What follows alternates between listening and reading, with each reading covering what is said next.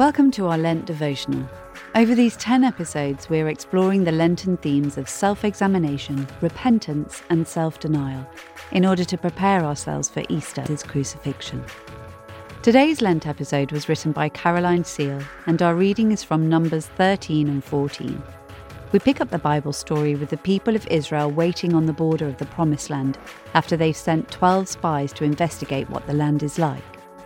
So, settle comfortably, try to imagine yourself in the story, and hear what God might be saying to you now. At the end of 40 days, Israel's spies returned from exploring the Promised Land. Then Caleb silenced the people before Moses and said, "We should go up and take possession of the land, for we can certainly do it." But the men who had gone up with him said, "We can't attack those people. They are stronger than we are." And they spread among the Israelites a bad report about the land they had explored. They said, "The land we explored devours those living in it. All the people we saw there are of great size." The Lord said to Moses and Aaron, "How long will this wicked community grumble against me? I have heard the complaints of these grumbling Israelites, so tell them, 'As surely as I live, declares the Lord, I will do to you the very thing I heard you say. In this wilderness your bodies will fall, every one of you 20 years old or more who was counted in the census and who has grumbled against me. Not one of you will enter the land I swore with uplifted hand to make your home, except Caleb, son of Jephunneh, and Joshua, son of Nun. As for your children that you said would be taken as plunder, I will bring them in to enjoy the land you have rejected. But you, your bodies will fall in this wilderness.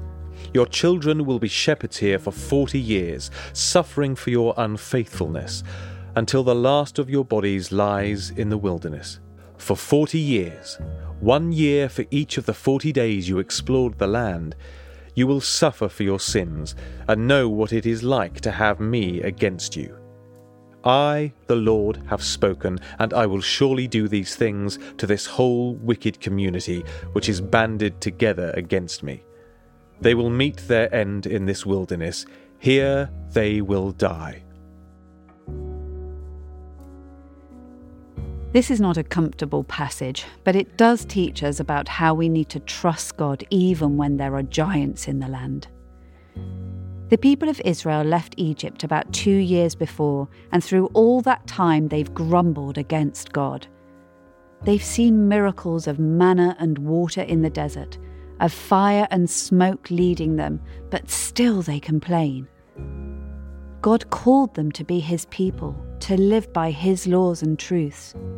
But they need to learn to trust him, and they still have too much of Egypt in them. By deciding they can't enter the land, they are saying they don't trust God to overcome the giants. So when God says they won't now enter the Promised Land for 40 years, he's giving the people, specifically the younger generations, the time and experience to learn that he will provide in all situations. So when they enter the land, they know beyond a doubt that he will lead them. He is a God who is true to his word and whom they can trust. I was in the Royal Naval Reserves at university. Although I took part in some exciting adventures, most of our training sessions were doing the same things over and over. We needed to learn to trust in those in charge of us and to learn to trust in our own abilities in various situations, so that if and when those situations really occurred, we knew we would be okay. Lent is a time when we can focus on spiritual training, so that we learn to trust God in all circumstances.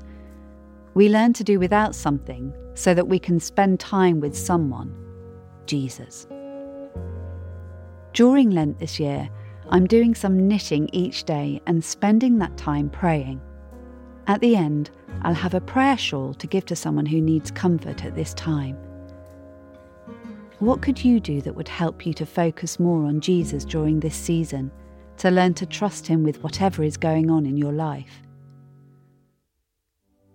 Let's welcome the presence of the Holy Spirit now, who both led Israel through the wilderness and leads us through this season of Lent.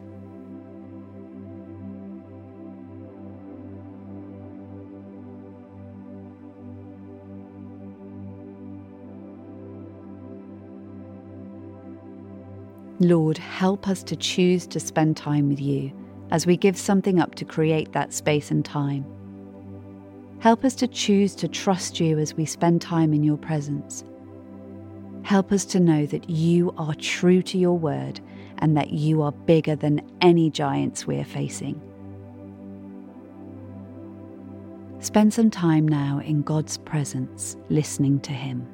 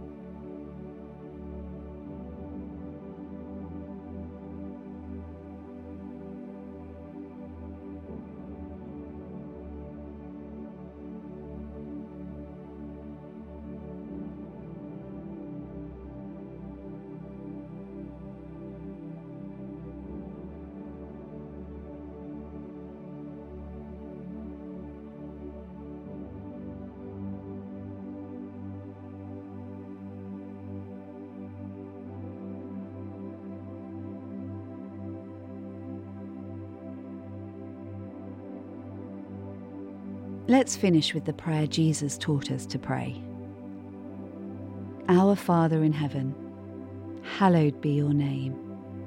Your kingdom come, your will be done, on earth as in heaven. Give us today our daily bread. Forgive us our sins as we forgive those who sin against us. Lead us not into temptation, but deliver us from evil.